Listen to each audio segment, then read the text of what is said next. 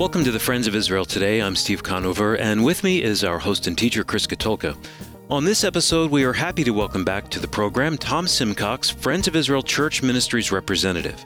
He's here to discuss his recent article that appeared in our magazine, Israel, My Glory. Yeah, I always love Israel, My Glory in-depth episodes. We look at our most recent issue of Israel, My Glory, our award-winning magazine that goes to Christians all around the world who love and support Israel and the Jewish people. This issue is all about Elisha, and Tom's going to come in and share about his very important article that talks about the prophet Elisha, a God's miracle man in the days of the divided kingdom of the land of Israel. But first in the news, with fears surrounding coronavirus in Israel, Prime Minister Netanyahu announced a $2.8 billion package to help their economy through this crisis. Netanyahu said the aid is intended to stabilize the financial system after Israel imposed a 14-day self-quarantine on anyone coming into the land. Netanyahu is quoted as saying, "This is a challenge we believe we can manage." Yeah, here's my take. Israel's going to need this money. As we reported last week, Israel's lead economist believes the country is going to lose $1 billion every month due to this policy. Even El Al, Israel's airline, is canceling most of their flights and has laid off nearly 80% of their workforce.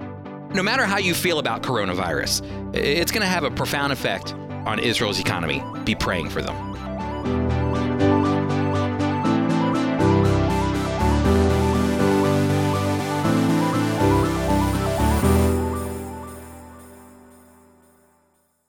I am excited to have a colleague and a dear friend, Tom Simcox, who is our church ministries representative in the Northeast with the Friends of Israel. Tom's been with the organization for many decades, ministering to churches all around the country and conferences, ministering in the Jewish community. And I'm excited to have Tom in to talk with us about our most recent issue of Israel, My Glory, which is Miracle Man, the prophet Elisha. Tom, great to have you in the studio, my friend. Chris, it's always a pleasure to not only be with you, but to be with our listeners and to just be able to talk about probably one of my most favorite subjects, which is A, the Word of God, and B, I love this man. I love Elisha. Elisha is such an interesting character in the Old Testament, and I think often overlooked. He is. I think sometimes he kind of is in the shadow of his mentor. Yes, he is. I think people talk about Elijah, and we know we're supposed to look for Elijah before the great and terrible day of the Lord, so everybody talks about Elijah, but I think Elisha kind of gets swept under the rug,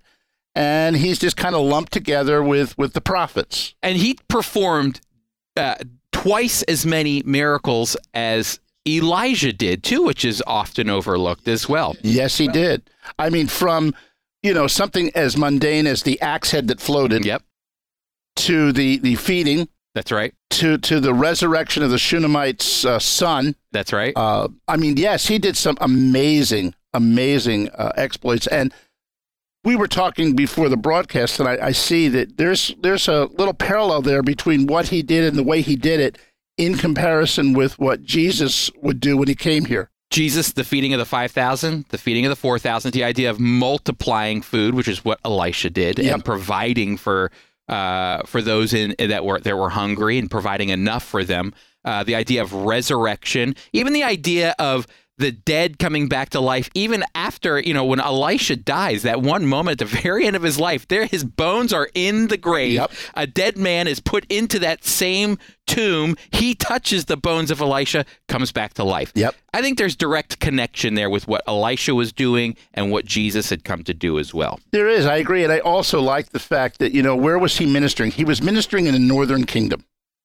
The northern kingdom was very, none of their rulers believed in God no matter what happened. Mm-hmm. They were totally contrary to God, and yet God blessed them, and God gave that northern kingdom some tremendous opportunity to see the power of God at work in their midst. And we know that there was a remnant. We know that. That's right. From Elijah. We know there was a remnant. So he continued to bless and to encourage that godly remnant by sending prophets to them that did some amazing exploits. And one more thing, not to keep going with this, because we have a lot to talk about in little time, but even the idea of Elisha reaching out to Naaman, who wasn't Jewish at all, heals him, the Jordan River, that whole image of his leprosy being cleansed.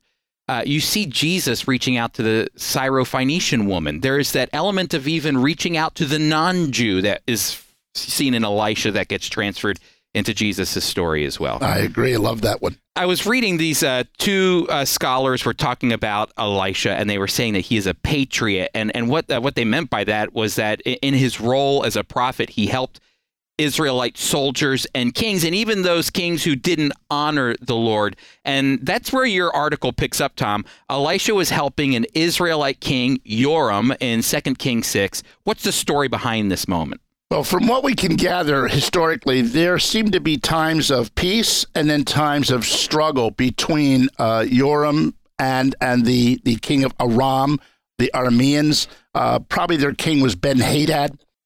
There were times where they were getting along fine, and there were times when they were not. And this was clearly a time where they were not. We see in the text, it kind of jumps in that Ben-Hadad wants to make a move on Joram. And what's happening is, you don't see it necessarily. We see it from the text, but he didn't. Anything that he thought was being directly conveyed to Elisha by the Lord. And if he was going to make a move, he said, well, we're going to set up here or here. And it says right in the text, we're going to move so-and-so, we're going to move so-and-so place. The prophet knew.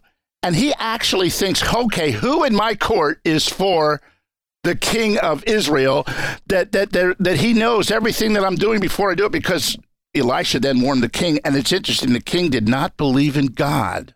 Yes. But he took the intelligence that he got from the prophet, who got it directly from God, acted on it, and found it to be entirely 100% accurate. So this is fascinating. So Elisha is working with the king, Joram, and God is giving Elisha instructions. Listen, the king of the Arameans are moving people here, here, and here. So detailed that even the king of the Arameans at that time thought, there's a traitor in our midst here. And here it's Elisha ministering to this Joram, who didn't technically follow after God at all. That is correct. And yet I find it interesting that these kings listened to the prophet when they needed it, while they're probably praying to some other god somewhere, but they're getting all of their true direction and true leadership through a prophet who was 100% accurate 100% of the time, which was required. Do you think it shows that God remains faithful to his people even in the middle of the disobedience? Absolutely. Chris, God's love for Israel is so evident as you read these pages within the northern kingdom.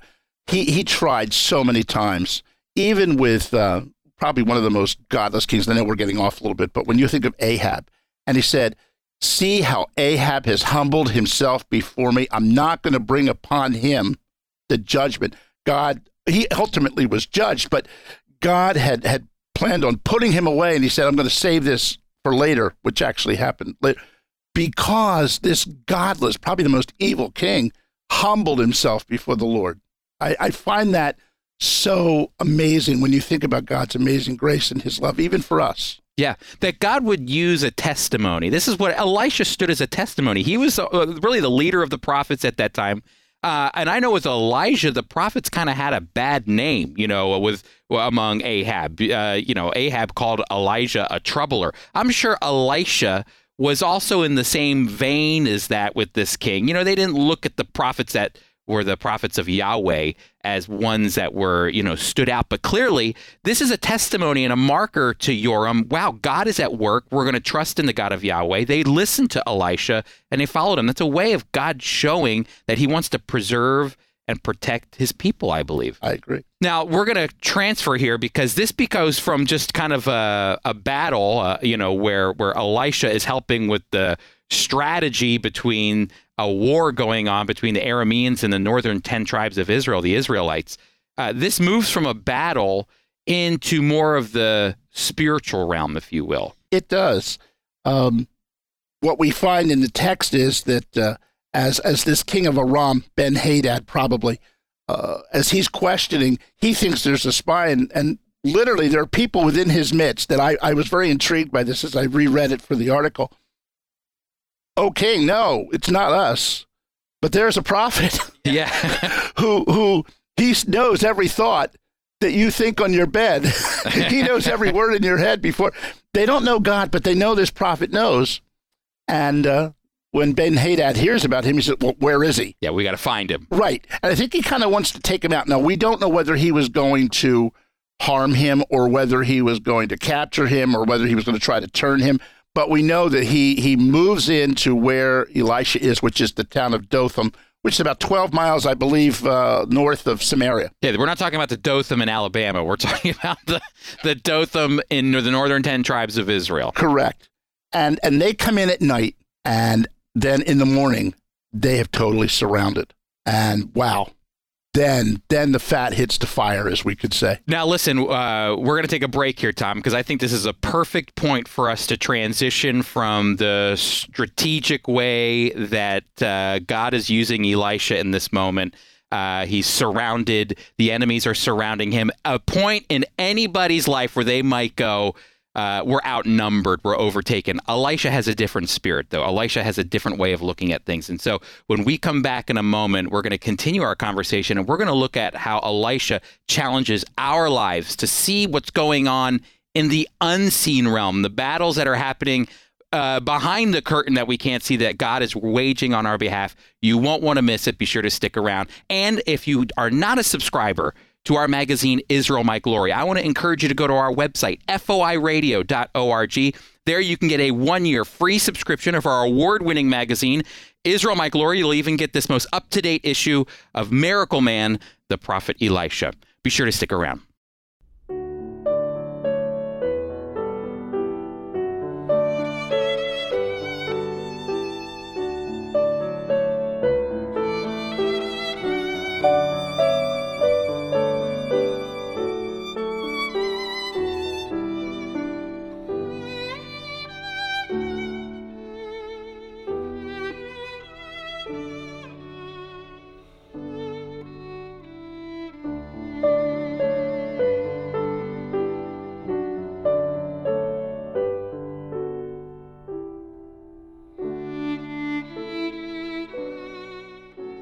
You know, at the Friends of Israel, we're not shutting down during this time here as we're all dealing with the coronavirus. We're actually pushing forward with ministry. This is an opportune time for Friends of Israel to continue to minister to our Jewish friends, especially our elderly Jewish friends. I know of some of our workers on the field that I have a great privilege of leading.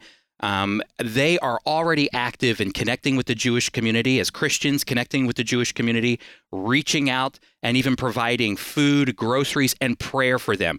So we want you to know here at the Friends of Israel, we're not shutting down. We are advancing the gospel. We're advancing the ministry of the Friends of Israel. And we would love for you to continue to participate in what we're doing. By simply going to foiradio.org, you can give to help continue to minister to our Jewish friends even now during this time of crisis. So again, that's foiradio.org, foiradio.org.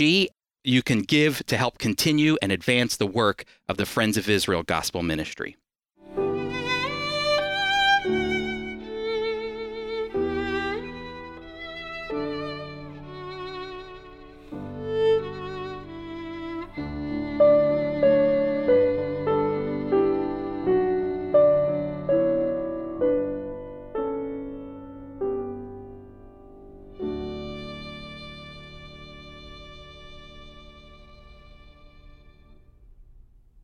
Welcome back, everybody. We have Tom Simcox, Church Ministries representative, really all over the country. He's supposed to be in the Northeast, but he's so popular. He speaks on conferences and churches about Israel and the Jewish people all over the country. If you're ever interested in having Tom Simcox come speak at your church, please contact us. Tom is a great resource for learning about what God is doing through Israel and the Jewish people. So we're continuing our conversation about Elisha. We left off 2 Kings chapter 6. The Israelite kingdom, the northern 10 tribes, are essentially in a battle with the Arameans north of to them. And really, the king of Aram is sitting there going, how does the king of Israel know all of my strategy? And the kings of Aram looks and goes, all of his generals and people around him go, oh, well, it's this prophet Elisha. He's the one with the information. And so now we leave off with the story of the king of Aram's people surrounding the tents of Elisha. But before we get to that, Tom, can you tell us about the spirit of who Elisha is, his name? I think this helps define a lot about what we're going to learn from him in a moment. Elisha's name and biblical names were always very significant. They weren't just given a name like my mom liked the name Tom, so I became Thomas. names meant something, and they identified and kind of marked out the kind of person that we were looking at here. And Elisha's name literally means "My God is salvation." What an amazing name at an amazing time in a really fantastic place to be. Here he is in the midst of the northern kingdom, these godless rulers, and he's got a name that's proclaiming, "My God is salvation." I absolutely love it. He had been a student of Elijah's. And if you remember, I'm sure we've talked with the radio listeners before about Elijah. Elijah not only instructed him, but as Elijah was getting ready to graduate home through a chariot of fire, Elisha asked this amazing question. He asked for a double portion of his spirit. And he got that. He did. And that was really, that was the son asking his dad for the double blessing that normally would have come to him. And so he's like saying, look, you've been my spiritual dad, and I'd like to have the double portion that would normally come as your firstborn. Mm-hmm. Which I always found really incredible. I'd also like to add, too, Elisha is the one that God chose. Correct. It wasn't Elijah that saw Elisha and goes, I see something in this guy. It was actually God who called Elisha and encouraged Elijah. It's hard to get those two together to take him under his wing. That's correct. Yeah. And when God chooses, he does an amazing job. Elijah said, I'll give you the double blessing, but you have to be with me when basically I depart, however the Lord calls me home. And Elisha he picked up that mantle, not only the mantle, then the physical mantle that had fallen from his mentor when he was brought to heaven in the chariot of fire, but he also picked up the mantle of his ministry and responsibility of representing the prophets and also the Most High God to that godless area. I would like to say this, though. We're moving into the story now where it converts a little bit. We have a transition here. So, it goes from this story of strategy in war to all of a sudden a deeper picture, because Elisha is surrounded by the king Aram and his people. He's surrounded. He's about to be taken out. It looks like it. And Elisha's associates are worried. And Elisha says this to God, which I think is absolutely an amazing quote. He says, Lord, open his eyes so that he can see. What is Elisha saying there about his people, about his associate? Obviously, when the associate comes out, and there's speculation, I don't believe this is Gehazi. I believe Gehazi has already been passed from the scene because of the whole leprosy deal. That's right.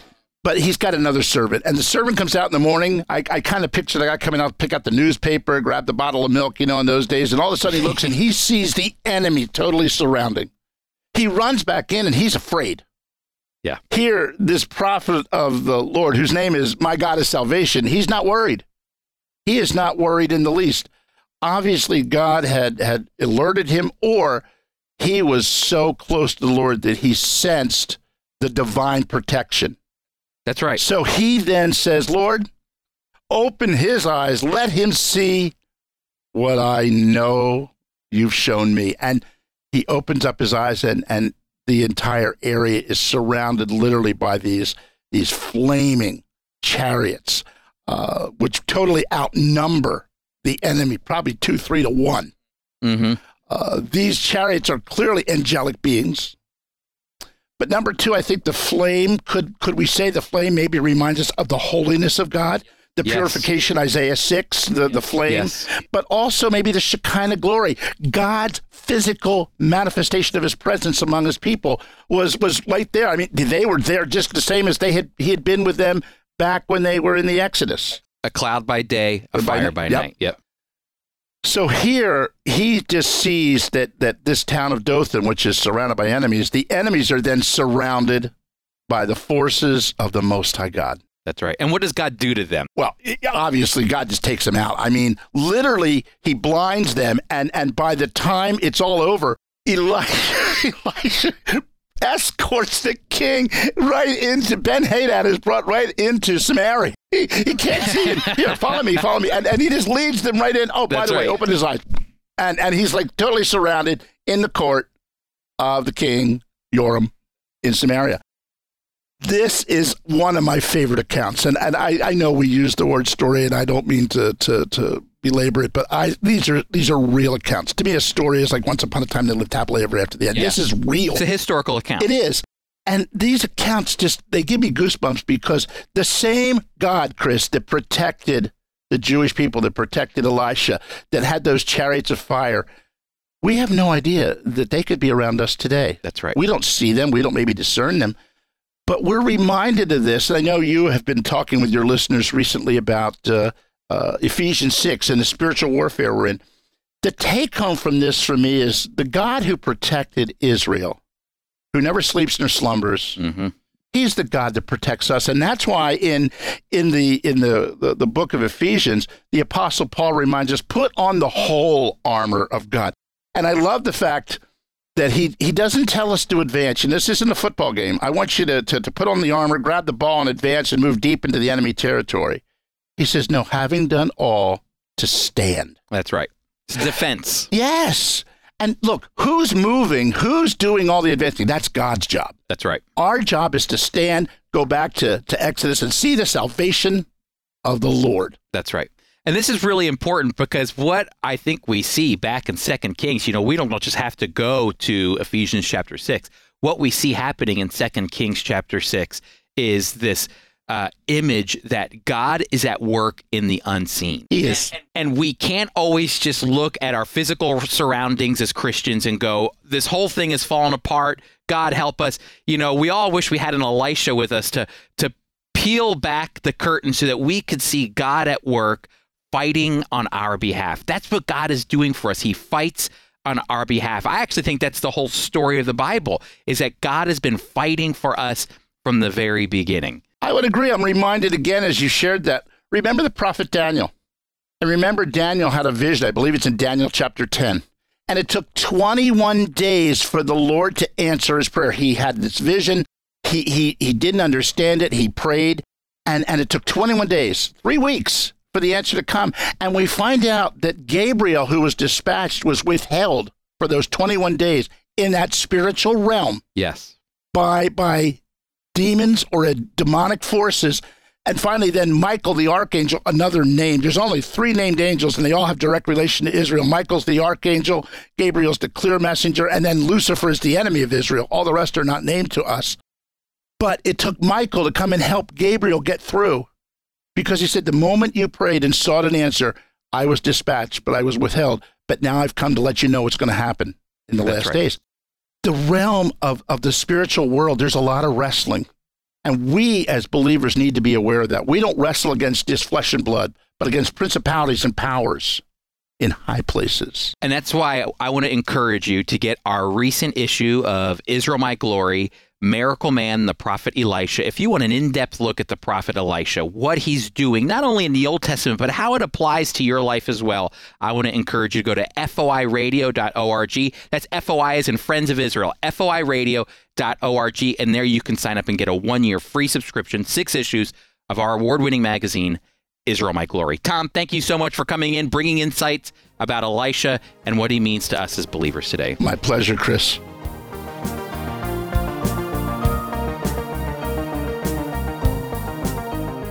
Thank you for being with us today. Chris, next week, we begin a new series on how to read our Bibles. What can you tell us? Yeah, we're going to be looking at 3 aspects. We're going to be starting a series, How to Read Your Bible, 3 aspects of it: geography, context, and culture. Next week, we're actually going to start our geography section. Knowing your Bible's geography is going to help open your mind as to what was going on in the Bible, where people were living, the stories that were surrounding each of those locations. They matter. They're not just fairy tales. These are real locations. So I hope that you join us next week. Our host and teacher is Chris Katulka. Today's program was produced by Tom Gallione, co-written by Sarah Fern, Mike Kellogg, Red Apples of Gold. Our theme music was composed and performed by Jeremy Strong. I'm Steve Conover, executive producer. The Friends of Israel Today is a production of the Friends of Israel Gospel Ministry. We are a worldwide evangelical ministry proclaiming biblical truth about Israel and the Messiah while bringing physical and spiritual comfort to the Jewish people.